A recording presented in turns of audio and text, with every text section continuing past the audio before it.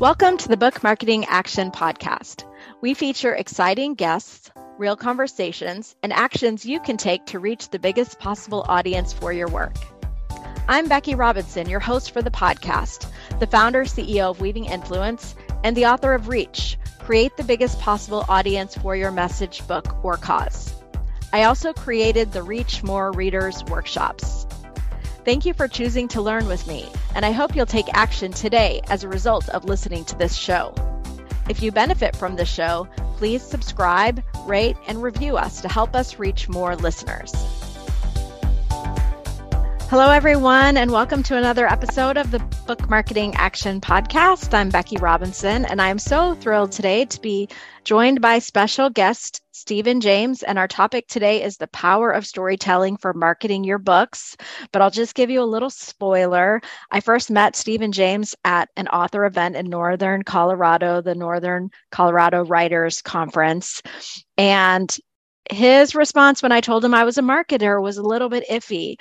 So Stephen James may be a self-proclaimed reluctant marketer, but he is also an award-winning author of more than 50 books. He's taught writing and storytelling around the world, appearing over 2,000 times in various countries to teach writing and storytelling over the last 25 years. And he is joining our conversation today from his home in Eastern Tennessee. So Stephen is a husband, a dad, a granddad. He has 3 daughters and 2 granddaughters. And his latest book has just recently been released last week, co-authored with Tom Morrissey, who's a communication expert from the Walt Disney Company. The new book is called The Art of the Tale. And Stephen is also the host of the Story Blender podcast. So after you listen to today's episode, you can go out and discover more magic from Stephen. Hey, Stephen, welcome. Thank you very much. It's good to be here. Reluctant marketer as I may be, but thanks for having me on today. Well, for sure. And, I'm in awe because I've written 1 book and you've written 50. And that's just an amazing feat. Really curious, how many do you write a year, or, how much space is between your titles? Well, when I started writing books, I was doing a lot of nonfiction books for educators and some inspirational books and so on. And so those didn't take as long. But the novels that I write, I've done 18 novels. They take me about a year to write. So I sometimes will get a novel done in maybe 6 to 9 months, but I have several projects on the burner, and I'm sort of moving them around the top of the stovetop, and something will percolate. I'll bring it forward. That is pretty cool. So The Art of the Tale was just released. What's the next title coming from you before we dive in too far on storytelling? Oh, sure. No, I have a new novel coming out that's available for pre-order now. It's called Broker of Lies. And so that will come out after the first of the year. But I'm working on the next one in that series right now, and a couple of other things on the burner as well. That is so exciting. Well, so this new book, The Art of the Tale, talks about the power of storytelling, and that's something you've been teaching for decades. So tell me what's so powerful about telling stories. Well, stories don't just inform people, they actually build bridges between people as far as understanding. And research even shows that that there are different responses, subconscious responses within us that have to do with connections and trust building. And all of these occur and happen when we hear a powerful story. And so it ends up that we don't just understand more, we actually feel more. And we feel more toward the story, and often for the storyteller himself or herself. So stories are powerful in ways that brain researchers and neuroscientists are only now beginning to really understand. It's almost like great teachers have always known about the power of storytelling. And now over the last couple of decades, researchers are saying, you know what, they are even more powerful than we had ever imagined. And so I've found personally that stories can help bridge people that are maybe have different cultures, different backgrounds, different demographics. And I've used stories in that way. Cultures around the world all love to hear stories. When I was in India teaching a couple of years ago, teaching writing, I found that people really connected the most with my family stories about my kids.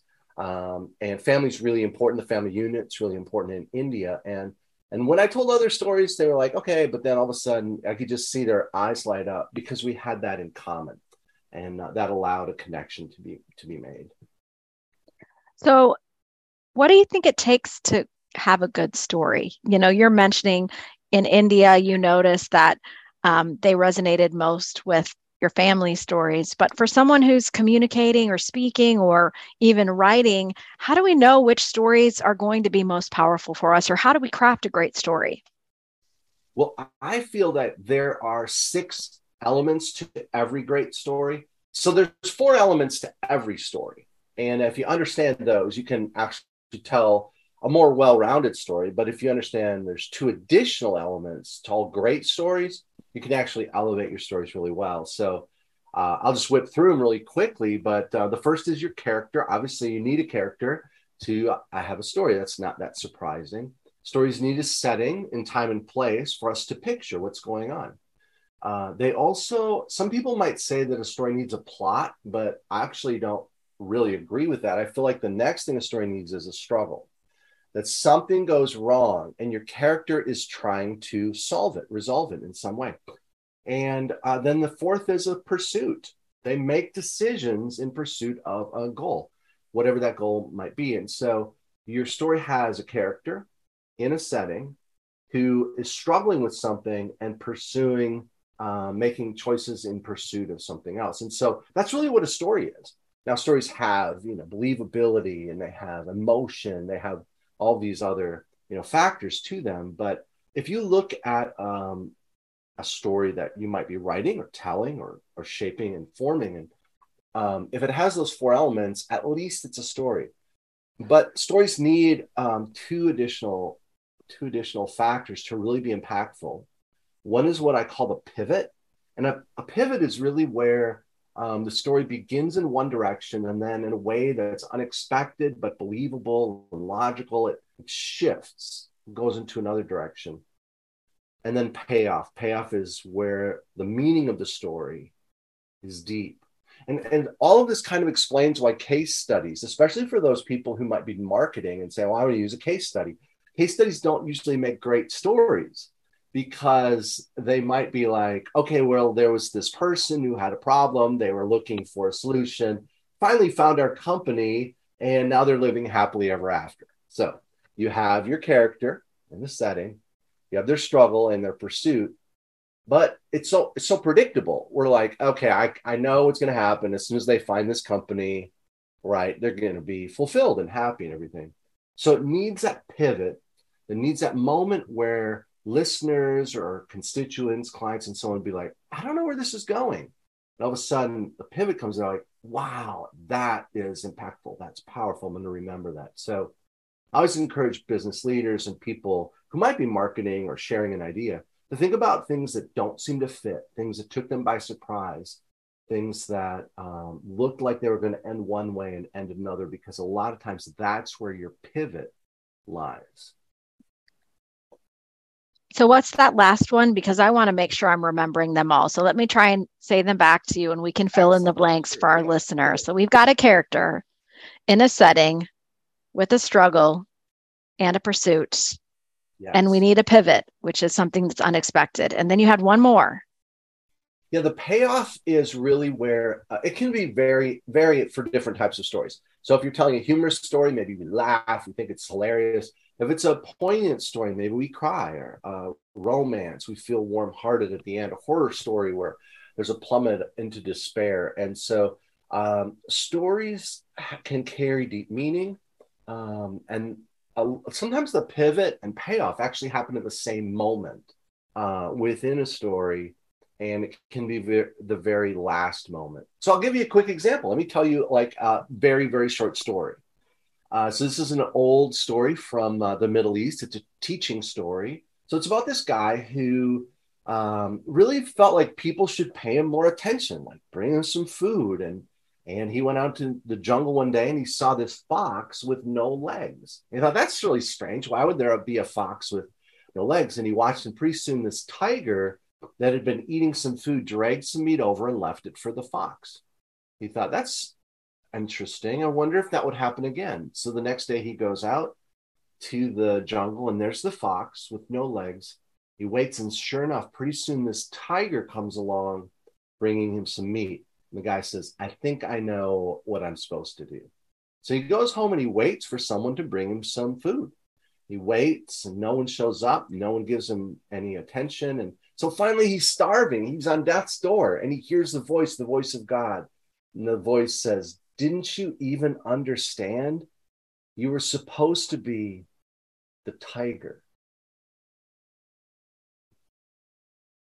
And so you have a character in a setting and he struggles, he pursues something, the pivot comes, and then the payoff is, a lot of times we think about ourselves so much and we forget that serving others is actually a deeper route to fulfillment.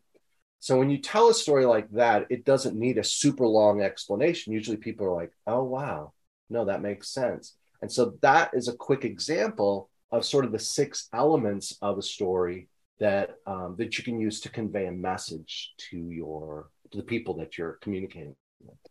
Thank you so much. I had been thinking I was going to ask you to tell us a story, so I'm really glad that we had that experience. I might ask you to tell another before we're through. I want for a moment, Stephen, to just run something past you. So I've been talking with clients lately about the idea of a signature story. And so for those of us who are marketing our books, chances are there's a story in the books that we've written that we've shaped our nonfiction narrative around. Now, this might be different for a fiction author. The whole thing is a story. But for nonfiction authors, quite often, there are one or more stories within the book that if we share them with an audience, maybe we're speaking about our book, it will be memorable, it will make an emotional connection. So I'm thinking of these authors that I work with. They recently launched their book, I Wish I'd Known This. And they have a signature story that they tell about a woman who set a broom on fire to get the attention of a train that's about to go off the tracks. And they relate that to the topic of their book. In my book, I have a signature story.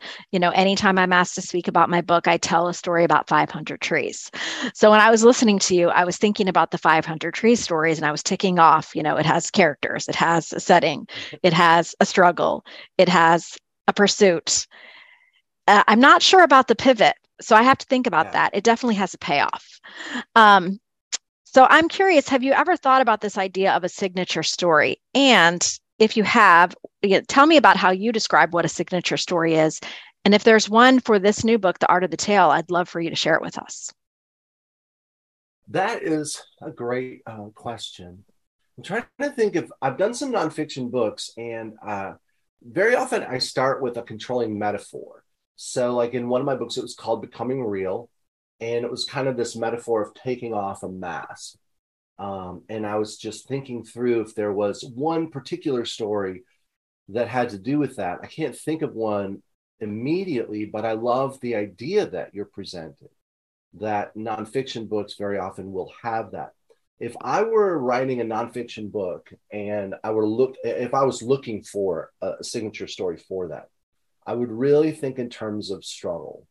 What was the struggle that you had and how did it resolve in an unexpected way? So a lot of times stories, when people tell stories, they just list events. One thing happened, then another, then another, then another. And but I don't really feel like those are powerful stories. I don't even know if they're stories at all, but reports. And so really thinking through, what was it that I wanted, I couldn't get? What steps did I take to try to get it? What got in the way? And how did it resolve in a way that I didn't anticipate? If you can find that, you'll find a powerful story, especially if it has to do with a universal human desire, like wanting to find freedom or belonging, acceptance, love, adventure, security, or anything like that. Very often we identify with the character in a story who has the struggle. This is actually an interesting point. We don't identify with characters in stories that have the answers. We identify with characters in the stories who have the struggles. So if you're telling a story about your life, maybe it's your signature story, and it's a nonfiction book, and you tell about how you picked yourself up by the bootstraps and made, made something of your life, even though you were struggling with difficult times, it's not going to resonate with people because you're actually patting yourself on the back and you're the one with the answers. You're not the one we'll identify with. So instead, look for a story about a mentor, someone who actually taught and inspired you when you didn't have all the answers. Or look for a way that you found an answer in a place you never would have anticipated. Those are the stories people will connect better with than the ones where you come across as either the hero or the victim. Interesting. So when I think about this signature story in my book, I'm not the hero at all. It's not even a story about me. So I wonder sometimes if we're telling someone else's story and it's a story of struggle, that can more powerfully illustrate the concepts that we're trying to present. Yeah, I don't think I mean, if there's a signature story about someone else or whatever, that should be fine as long as you have permission from them to maybe tell it, or that it's in the public domain, something you don't want to tell someone's personal story without, running it by them to make sure they're not embarrassed or whatever. But very often, with the art of the tale, this is the story that comes to my mind when I think about it. Pivot wise is I worked at camp after high school. I worked at summer camp as a counselor. And so one week we had a program for children who had special needs. So there were 2 counselors plus a full-time therapist in each cabin with 5 children. So it kind of gives you an idea of the individualized attention that they needed. And so the first day of camp, this lady dropped her son off, Philip. And she said, now Philip will be a good listener. He'll pay attention, but he won't talk. He stopped talking 6 months ago. And so I was like, okay. And in my mind, I'm kind of thinking, I want to be the guy to get him to talk. Like, I'm going to be like the one that inspires him or whatever. So we started camp, and the first day, sure enough, we were singing camp songs, and he listened, but he didn't participate. Next day, we did craft projects, and he was a good listener, but didn't say anything. A couple of days went past, and I said, I'm not going to be able to get this kid to talk. And so it was the 4th day of camp, and it had been raining all morning. So we couldn't, thunderstorms, so we couldn't go swimming. We couldn't get across camp. It was raining too hard to go to the craft projects and so on. And so we were cooped up in the cabin all morning. Everyone's kind of getting a little stir crazy. And I went under the porch to try to brainstorm some ideas of activities and games we could do later in the day. And as I was doing that, I glanced up and I saw a couple rainbows across a cornfield in the distance, and just went back to my work. And pretty soon Philip wanders out of the cabin and he stands next to me. All of a sudden he looks up in the sky and he sees those 2 rainbows. And then Philip spoke. He said the first words I ever heard him say, first words anyone had heard him say in 6 months. He lifted his arms up as if he were trying to embrace the day. And he said, wow, look at the world. And then he disappeared again into whatever place he'd gone into. But I did look at the world. I looked up at Philip and beyond him, and I saw those 2 rainbows in the sky. And I realized that he needed something bigger than me to actually make him come out of his shell. And when his mom came to pick him up a couple of days later, I told her what had happened. She started crying, and he looked over at the sky and he pointed up to where the rainbows had been. He didn't say anything again, but I think that message for me was super powerful, getting people to open their eyes. I remember writing down in my journal, open your eyes, marvel. And so through stories, I think we can help people do that, see the world in a new way, hopefully open their eyes, marvel at things, and build connections. And all this is possible through stories. And so that story, when I think of the art of the tale, don't know if it's a signature story, but it certainly is a story that really inspired me to become a storyteller. If I could reach out to Philip somewhere, I would tell him, yes, I did look at the world, and I still am. Wow. So I'm going to go out on a limb here, Steve. And I think that's a signature story from The Art of the Tale. I think if you have any keynotes in upcoming weeks, if you have any other podcast opportunities on other people's shows over the next few weeks, I think that's a story you should pull out every time. So I would define a signature story as the story that you always share when you're wanting to draw an audience, because it's going to compel them with interest to get the book. And, I certainly want to read The Art of the Tale now, having heard that story, if there are more like it. Well, let's pivot for a minute, if you don't mind, Stephen, and talk a little bit about marketing. This is a show about marketing. And I'm wondering about what your journey with marketing has been like over the years. That's a great question. I started writing books in 2005, I guess. Well, fiction books. And before that, I'd done some nonfiction. And it seems like all of the marketing people that I worked with at different companies and different publishers over the years kind of always asked the same questions. And they would basically say, okay, what is your brand? That was one that they would always ask, like, what is your brand? And I'm like, well, I've written books on how to tell Bible stories to preschool children, and I write serial killer novels.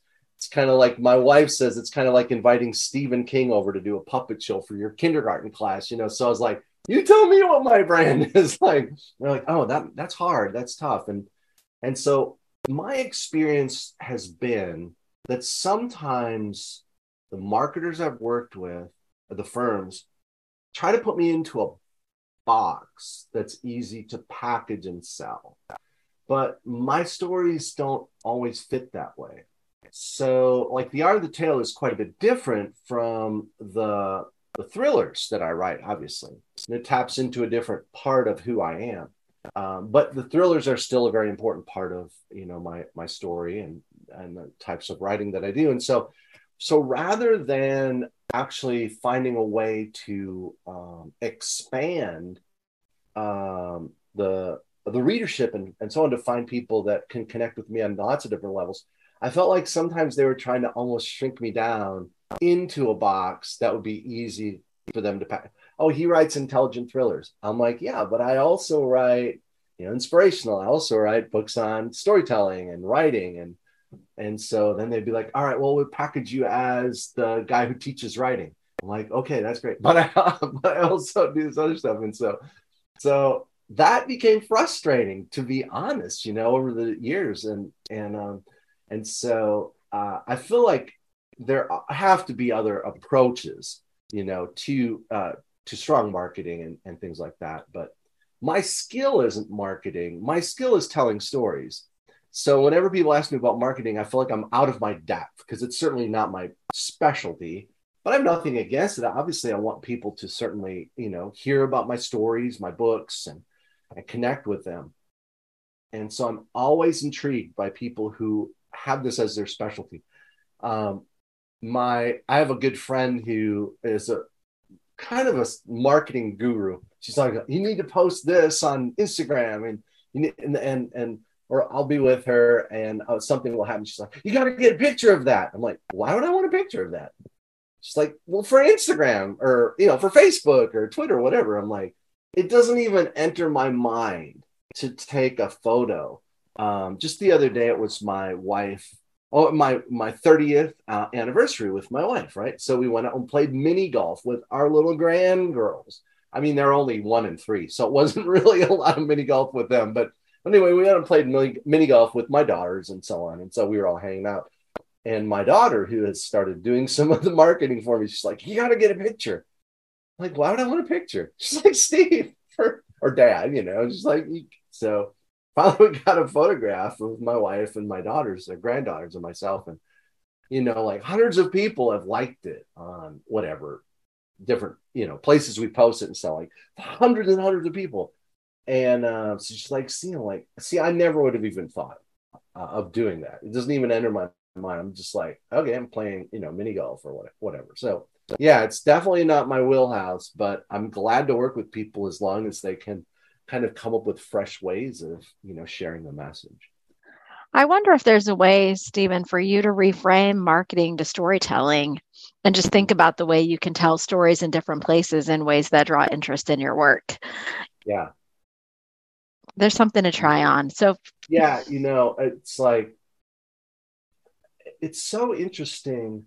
I sometimes wonder if I should have written some things under a like a pen name, like done one type of book, but I never did that. So here I am, and so I've written, just a wide variety of books, from prayer books to fantasy, science fiction, thrillers, suspense, inspirational, and instructional books, and storytelling and writing. And it's just like books of scripts and short stories, and it's this whole spectrum. And so yeah, it's been interesting to try and figure out how to let people know, the people who would be the most likely to connect with a different part of me, like thriller readers or storytellers or whatever. How do you help them connect with that book and at the right time? That's the challenge, I think.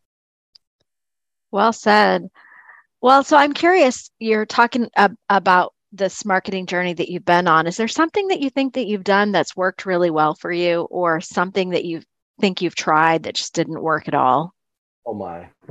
Most of the things that I try, I don't feel like are all that amazing. But I think you mentioned earlier that I do this podcast, The Story Blender, which I'm pretty excited about. I've interviewed, over 100 of the best writers and storytellers in the world over the last couple of years. And so we have that podcast. And then I do try to, send people, information whenever I have a new book. So we do a newsletter. I kind of try to, anytime that I'm working with a publisher and they have ideas, I'm like, I'm glad to try it. You know what? We'll shoot it out there, whether it's an email or Facebook or I don't know, whatever it is. But I have your book, by the way, on my shelf, and so I am I haven't worked my way all the way through it, to be honest, but I'm like, this one looks so helpful, literally, and so I gave it to my daughter, who's trying to help me with my marketing. So. Awesome. You'll have to tell her to flag the signature story when she gets there so she can read it to you. That is interesting. Yeah, I like that.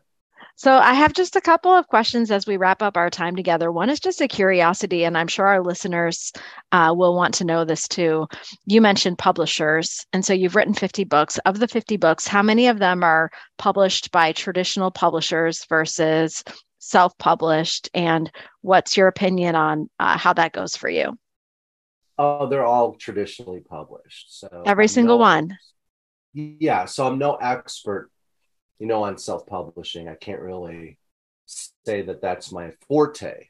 It hasn't been my experience to really work in that realm. So there would be other people much more qualified as far as like giving direction to folks in that field. But I feel like one of the things when I first started writing, I wrote for magazines. And so at the time, I know I'm dating myself. This is back in the 90s. Okay. So you would actually send out a self-addressed stamped envelope to people that you were, people are like, what is that? What is that even thing? And so you would get rejected sometimes. People would write back and say, no, we're not interested in, your story or whatever, and or your book. And so it can get frustrating. And I understand that. I've been there. I have hundreds of, rejection letters from over the years. And just got another one last week from another publisher. But what I've found over the last maybe 5 or 10 years is that people don't want to go through that. And I understand. They don't want to get rejected. They don't want to hear from a publisher or an editor or an agent that they're not interested. And so I find more and more people are saying, well, I'll just publish it. I'll self-publish it. I'll just self-publish it. Usually I say just and see how it does. And I'm like, well, I can tell you how it's going to do. Because of that approach. Like you can't just say, I'm just going to throw it out there and whatever platform you might use and expect. I mean, there are like, I think the last I heard 3,000 books come out per day. So if that's the case, how are people going to find your books? So I get it that marketing, is important. You got to find a way to help people find your book, or it's just going to sit there on whatever platform you've done. And so I feel like the best time to self-publish is when you have a contract offer from a publisher. In other words, they would give you an offer and you look at it and you're like, oh, this is obviously the book is good because, someone's interested in it, but I can make more money and maybe, or have a bigger platform or whatever it is, reach more readers if I self-publish it. Well, that's great. So it isn't for me where you publish, whether it's traditionally or independently or whatever. It's when you publish. Like I really feel like books need to be published. They need to strive for excellence. So sometimes I think people maybe don't edit as much when they're just the ones responsible for it. Maybe not proofread as much. And so that's one of the advantages I think with traditional publishing is that they have, gatekeepers, editors, and agents, proofreaders, and all of this to really help you with that process. So I would say really to anyone who has a book to sell, make sure that it's really the best that you have wherever you go with it. And don't just decide that you're going to press a button and self-publish it just because you've maybe gotten a rejection letter or two. They've probably rejected it because it's not ready to be published. So it doesn't matter if you publish it yourself or if someone else does. If it's not ready, it's not ready. And one of the things I remember is when I first got started writing, I was taking a class with an author named Davis Bund, who's a successful novelist. And so anyway, he said that when his first book came out, he went to a book signing. And there was this famous author next to him. And there he was, his first book. So there was a long line of people getting their book signed by this other author, and nobody was in his line. So he's kind of like, I've got a book too. Here I am, But finally, this lady walks up, carrying this book very reverently in two hands. And she walks up and said to him, "Sir, is this a worthy book?" And he said, "Yeah, it's a worthy book." And she said, "Would you kindly sign it for me?" So he signed the book and gave it to her. And I remember when he told me that story, I said, that's what I want to be able to do. I want to be able to look someone in the eye. If I ever write a book, a novel, because I hadn't, I said, I want to be able to look them in the eye and say, yes, that book is worth your time. It's a worthy book. It might not be your cup of tea. Maybe you like romantic comedy and this is a thriller. That's all, that's up to you, but it's a worthy book. So I would tell people wherever you publish, whatever it is that you have, be able to do that. Be able to look someone in the eye if they ask, is this a worthy book? And say, yes. And that may take more time to get to that spot than you anticipate. It might take a few more months or a year, whatever it is. But in my perspective, that's really what our goals should be. Well, I'm so thrilled that you kind of finished us up with a powerful story because I was going to ask you for one and you told one before I even asked. I love that story. At the end of every episode of the Book Marketing Action Podcast, we do two things. We let folks know how they can stay in touch with you and learn more about you and your work. And we also give them action steps that they can immediately implement. So let's start with some action steps. And thinking over our conversation, we've been through a lot of topics today. The first action step I want to recommend for those who are listening are to think about a story that you regularly tell in your writing or your speaking, and think through the 6 criteria that Stephen shared. Do you have a character in a setting with a struggle and a pivot and a payoff and a pursuit? Yeah. So check for those 6 and think about if there's a way that you can adapt your story to be more powerful for your listeners. So there's one action step for you to take. As a second action step, what's showing up for you, Stephen? What should folks do as a result of listening to this podcast?